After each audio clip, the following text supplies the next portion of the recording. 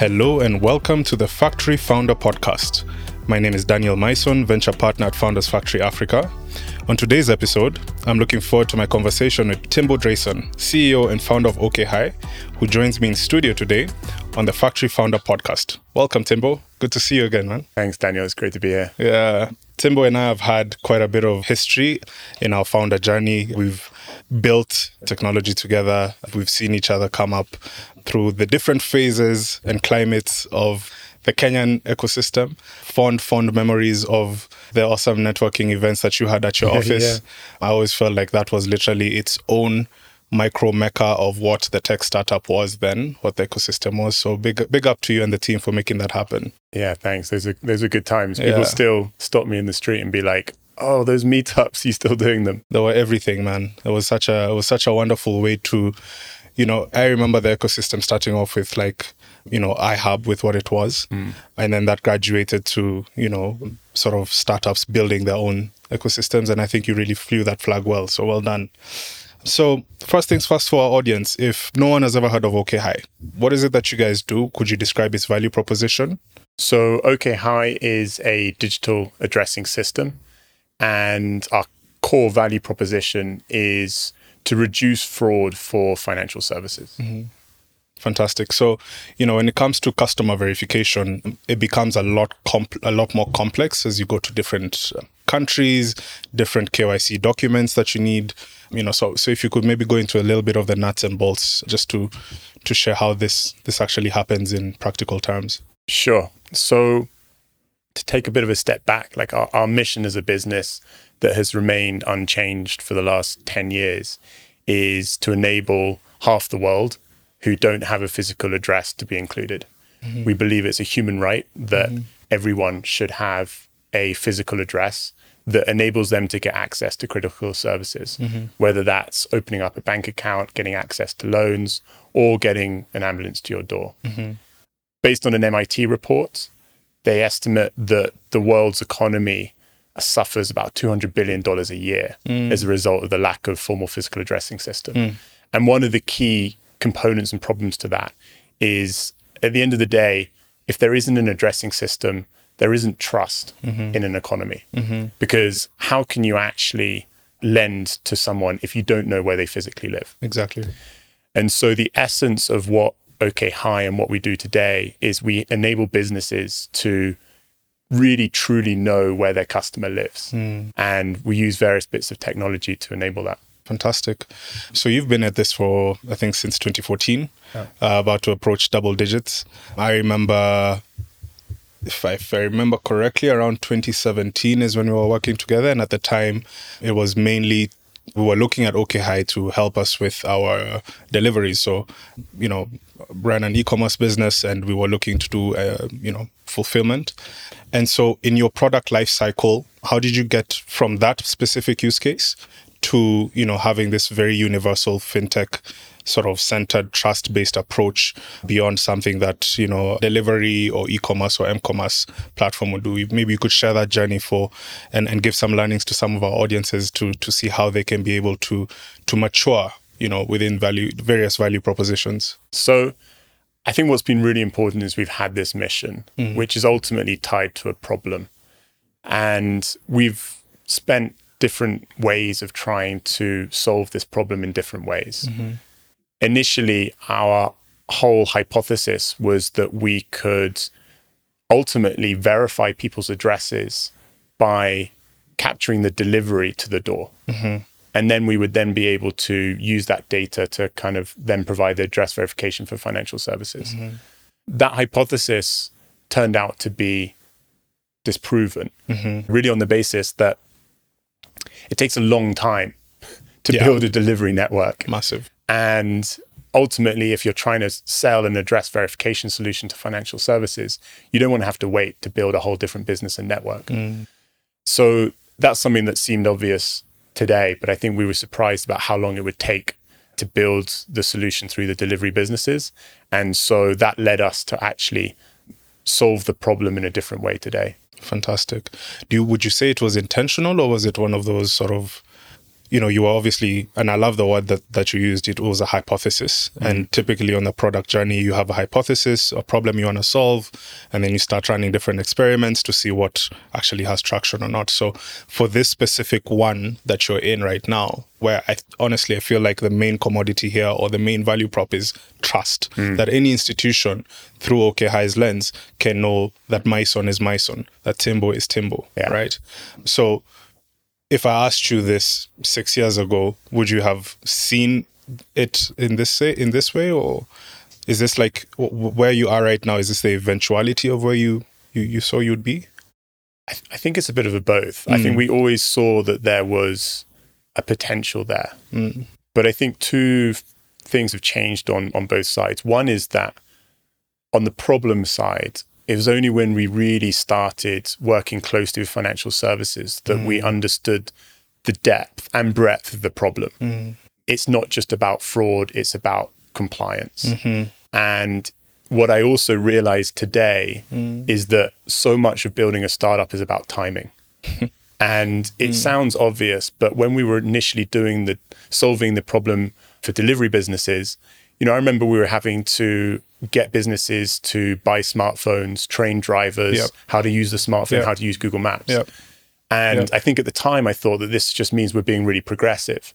But actually, in hindsight, it's just that we were very early. And that's very different to today, what's happening. Because if you look at what's existing in the world today, fraud is growing at an exponential rate. I actually think that this is a sort of a global pandemic. We're part of Visa's accelerator program. They shared some data. Well, let you guess.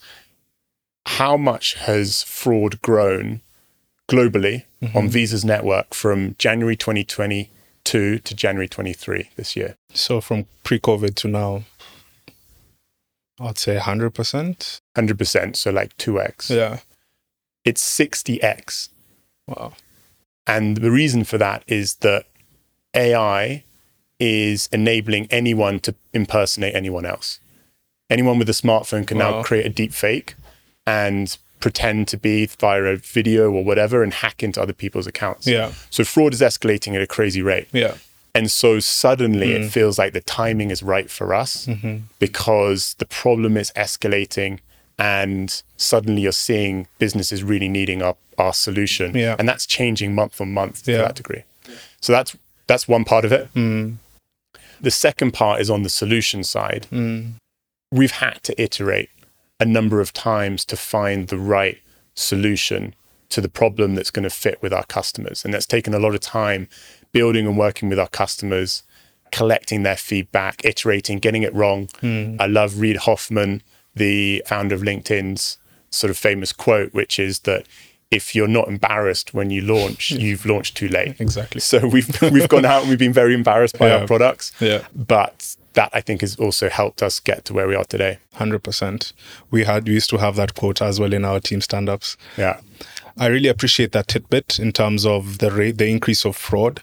COVID in itself was quite a leveler of sorts when it came to tech platforms in terms of course, tech adoption, digital platforms went through the roof in terms of contactless transactions, et cetera, et cetera. And, I remember within organic growth within e-commerce, it just went through the roof, and so did fraud, right? So, and now we're seeing it a lot. I mean, based here in Kenya, every second day you're hearing about, either big telcos laying off employees or banks doing the same thing because of some sort of, fraudulent activities. And the rate at which AI is sort of exacerbating that issue, and it being a catalyst is just, so uncanny. And and I guess that obviously drives the stickiness that you would have, particularly with these financial institutions who want to go that much further in terms of reaching customers towards paperless onboarding, have much faster customer acquisition, being able to profile. So are these things that, beyond just the trust element, could you maybe share some other value adds that our listeners could maybe take up if a prospective customer could, sort of identify with? The big opportunity for physical addressing is that it cuts across the whole economy. And therefore, there are a very broad range of businesses that all need addressing in some shape or form. We've spoken about financial services needing it to reduce fraud. Another key use case is to enable compliance. Like they are actually regulatorily required to provide a proof of address. Yeah. There's a bit of a catch-22 though, is because the only way to really do that is to send a physical agent, and that can cost, we're operating mostly in Nigeria, thousands of naira, which is like a few dollars. And that is just unscalable when you're onboarding millions of customers. But as you move across different parts of the economy, there are different use cases for OK Hi. If you go into the delivery and logistics space, the key thing is to ultimately enable faster checkouts, better delivery operations, reducing the number of phone calls and friction for the customer to find them. There's insurance, where ultimately insurance premiums are really based on where that person is, not just in terms of the risk profile of the location, but looking at, for example, are they near a river that might be on a floodplain, and that affects your insurance premium of where you park your car or your apartment or whatever.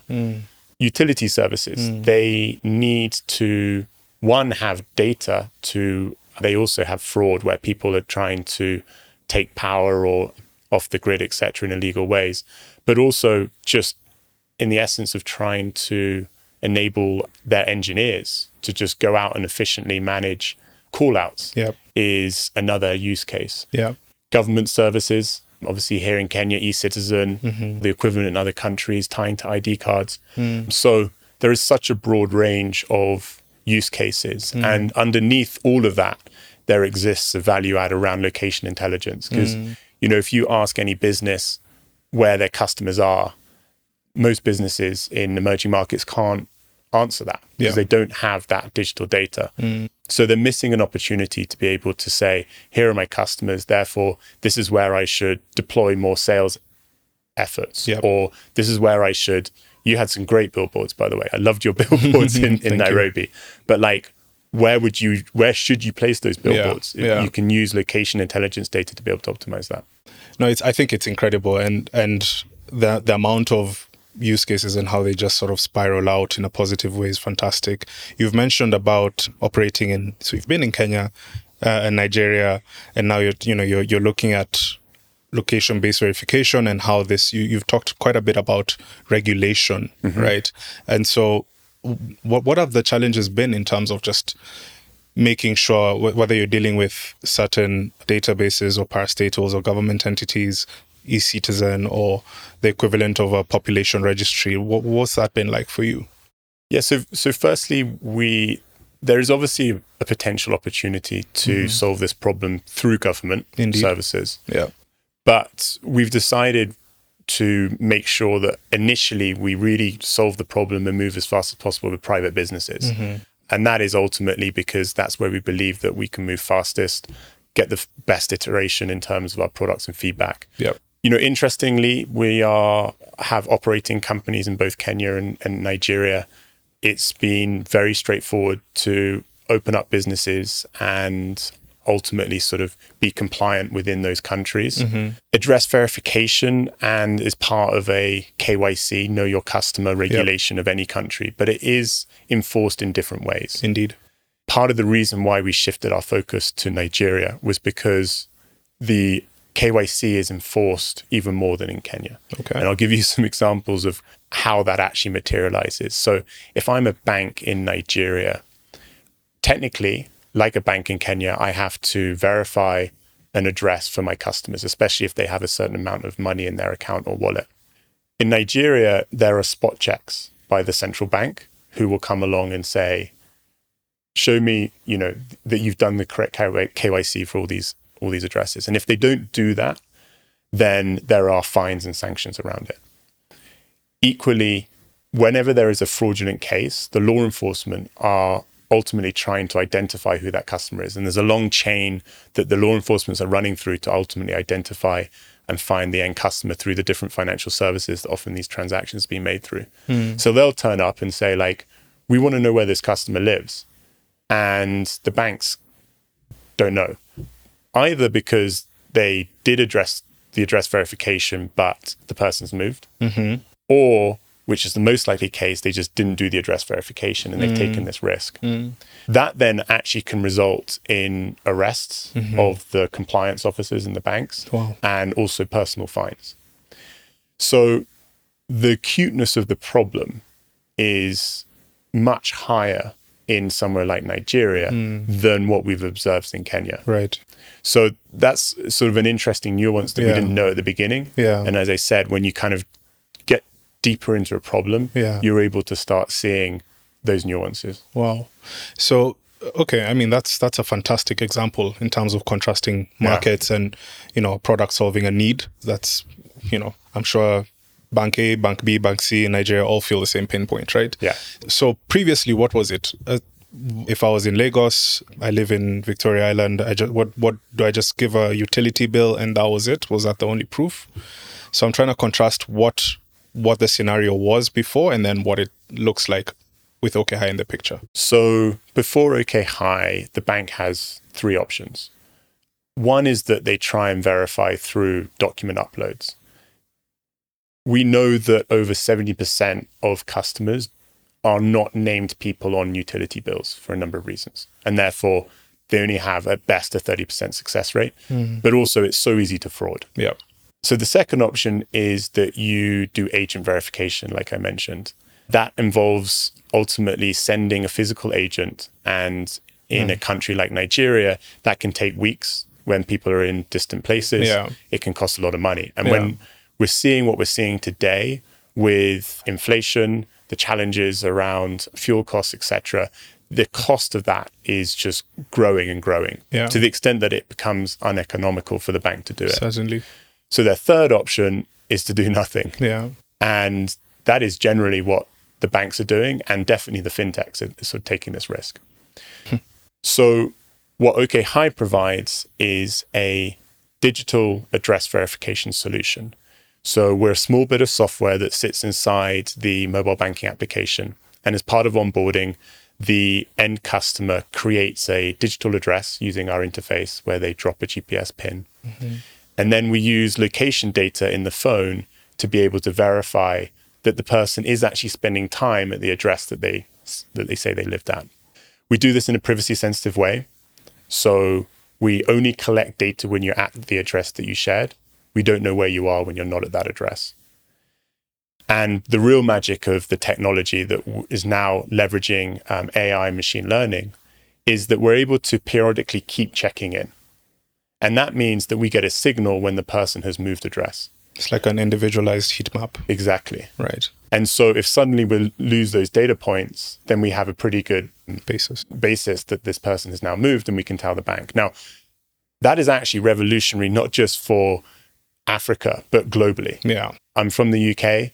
The banks don't know where I am. Proof of address is outdated. You have to show a utility bill in the last 90 days. Right. So what we're actually inventing here is something that is a complete leapfrog in technology and experience. And I think that's something that really motivates me and the team. Well, I completely agree. I mean, it speaks for itself, and the amount of how much it is that you can be able to de-risk and have this as something that can make sure that your customers are serving their customers so much more efficiently goes a long way.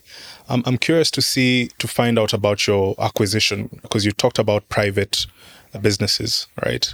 So what does that look like? Is it a lot of, is it direct? Is it a lot of coaching? Is it product embedding? What does that look like? Yeah, so our core customers today are banks, so big enterprise deals with long sales cycles that we drive through direct sales, and also fintechs, who we also use direct sales and leverage also some more marketing activities, events, newsletters, things like that. Right. Interestingly, we're a new category of business that doesn't exist in the world today.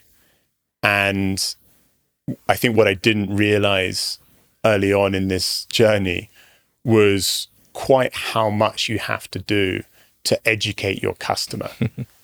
Sometimes about the problem. Yeah. When it becomes the status quo, the banks are like, well, this is normal for us to pay. Yeah. It is normal for a delivery business to lose, 30% of its time and operations to inefficiencies around addressing. Yeah. So one is educating them about the problem that this doesn't have to exist. Yeah. And then persuading that the solution that you have does actually work. Because there aren't use cases like we can point out that work in other countries in the world where people can then have the faith that this is something that works. Indeed. Especially when it's tied to something like regulation. Yeah. So we've had to work very closely with the banks, the fintechs, the Central Bank of Nigeria to prove how well our technology works. And it was actually with a pilot that we did with Standard Bank that was driven by our investment from Founders Factory Africa. Brilliant. That enabled us to do a pilot where we A/B tested our digital address verification compared to agent verification. And we were able to prove that we were 29% more accurate. Wow. We were 4 times faster. And because it's digital, we can offer it 10 times cheaper. That's amazing. Have you, and thanks for that shout out in terms of the partnerships that FFA normally brings in. Super helpful. we like at OK High, we've been through a number of accelerator programs. Yeah. Definitely FFA's had the highest ROI. I'm not saying that just because I'm on this podcast, but it's been really high value and continues to be high value beyond the initial accelerator period. So yeah, we there's a lot of love for FFA at OK High. Trust me, it goes both ways, man. The one other sector I was thinking about is in insurance, right? I mean, that's a pretty big one. Have you had some interest, particularly in Nigeria, on this? Is there that much of a regulatory sort of strictness as you have within the banking sector? There is. We don't see quite the same level. But I think part of that is that insurance is actually, I don't know how many years behind, but the insurance businesses just seem slower to be adopting technology. Yeah. So when you're trying to talk to them about the opportunity of digital location data and what that can do to insurance premiums and credit risk algorithms and things like that, they're interested, but I don't think that often the business is quite ready yet. Yeah. So we're seeing, demand from insurtech, et cetera. But one of the challenges that honestly I think I've personally faced as CEO of running OK High is how do you focus? It's a great problem to have when there's a lot of opportunity, but it's a double-edged sword. Yeah.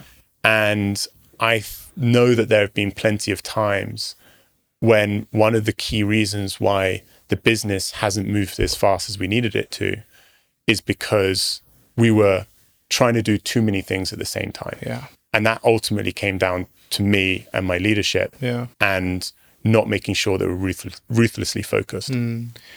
So right now, insurance companies are sitting there on our list. We know there's some demand, but we have 90% of the sales team and the product team focusing on banking and neobanks and that problem we've identified today where we see the most urgent need. Yeah.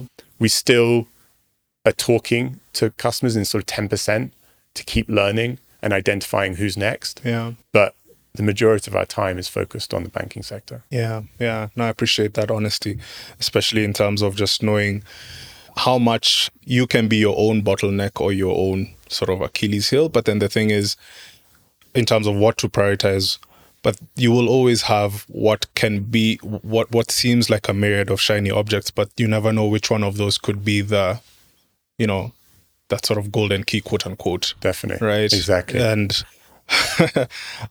for a lot of the founders on this call, as the business grows, that's a thing that you'll always have to, want to make sure you're on top of, and also make sure you have good co-founders who can call you out and help you, maintain your true north.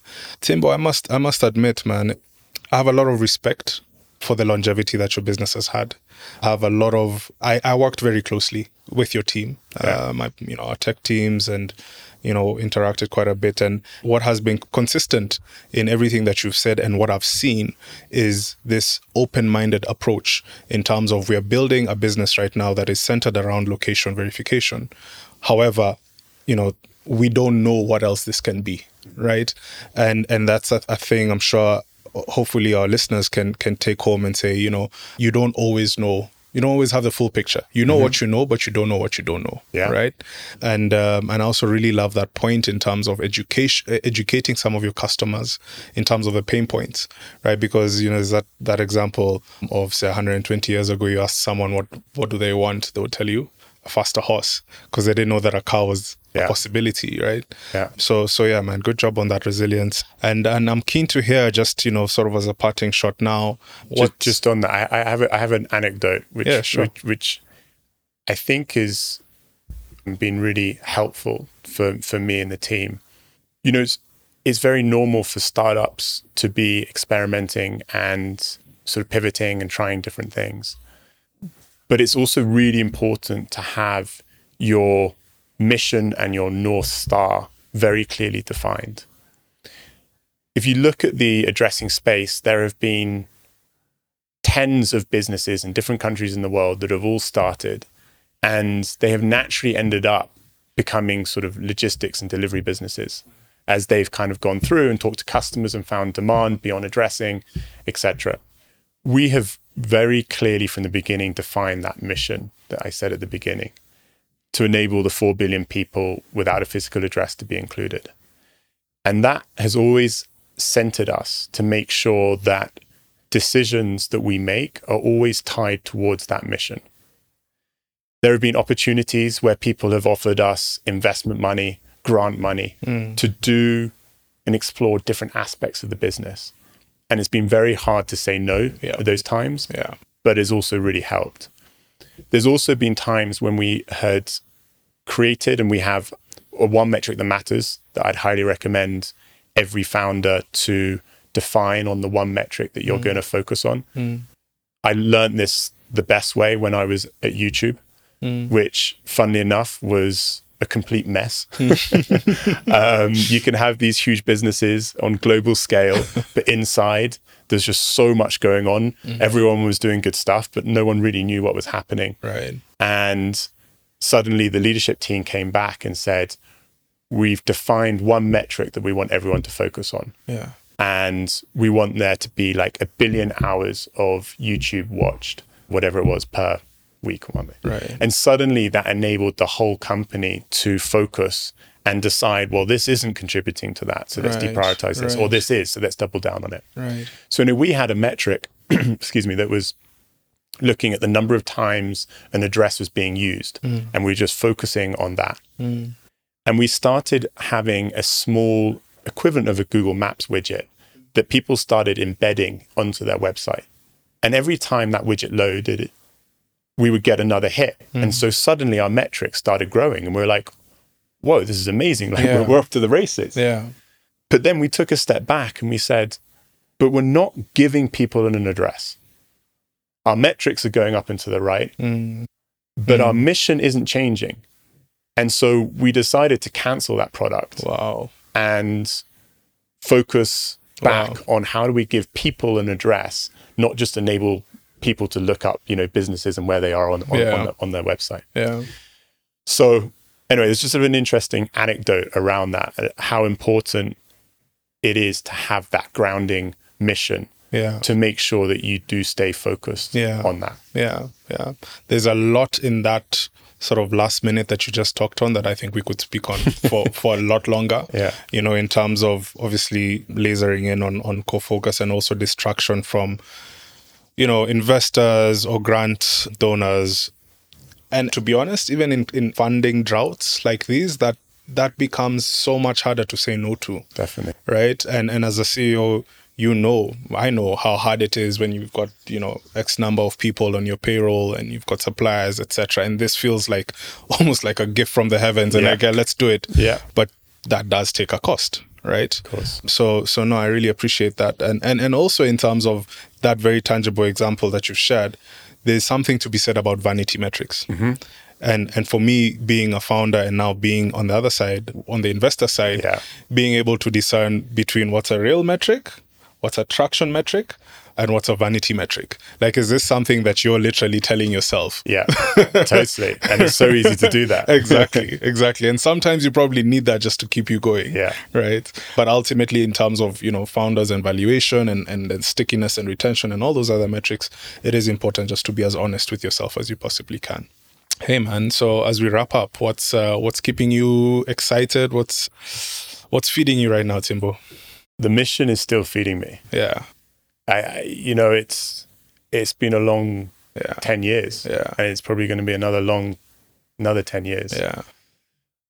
But when there's something I just fundamentally believe that the world needs, and how important it is to democratize access to services across the world, to see the scale of the problem and impact, and the fact that the technology is here today to solve it. I think from the last 10 years, I would say that we know more about how to solve this problem probably than anyone else in the world. Yeah. And, we're just every day getting closer to figuring that out. And to see the inflection point that we're going through right now as a business, it's incredibly exciting times. And we know that once we can solve and prove this works in Nigeria and Kenya, there are so many other markets, not just in Africa, but across emerging markets. Exactly. Whether you're talking about Mexico or Indonesia or Exactly. Saudi Arabia. So that's what keeps me going. Yeah, I've been dabbling in dabbling is not a good word, but I've been in the fintech space, after I left e-commerce, and Latin America is definitely huge, very much a mirror market when it comes to these sort of issues. Yeah. So I cannot wait to see you fly that okay high flag. Awesome. In any of those markets, man. Hey, for sure.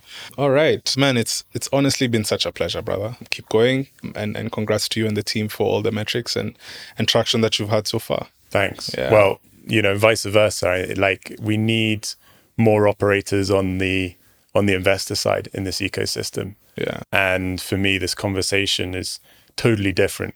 Yeah. Coming from you, who's been there, done that. Yeah.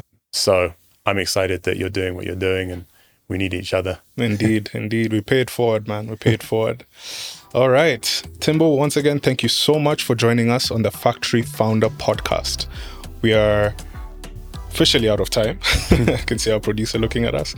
And with that, this is The Factory, Building in Africa. Timbo Drayson has been the founder on today's show. Thank you for joining us. Thanks so much, Daniel.